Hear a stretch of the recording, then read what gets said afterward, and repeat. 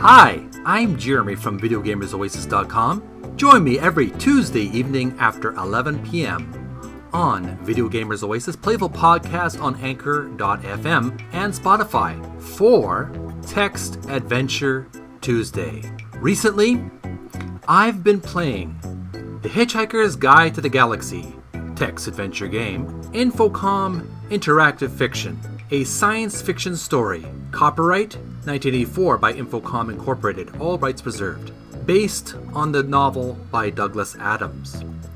The events of the game loosely mirror that of the events of the main story in the radio series and book. The game starts with Arthur Dent in his house shortly before the demolition of his house and, by extension, Earth. After the destruction of Earth, Arthur and Ford hitchhike onto the Vogon ship, where Arthur plays with the Babel fish vending machine, enjoys 2 verses of Vogon poetry, and retrieves an atomic vector plotter.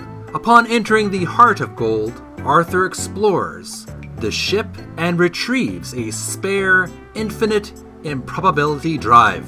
He then uses the drive to visit 6 other locations, manipulating past or other events to gain access to other necessary tools.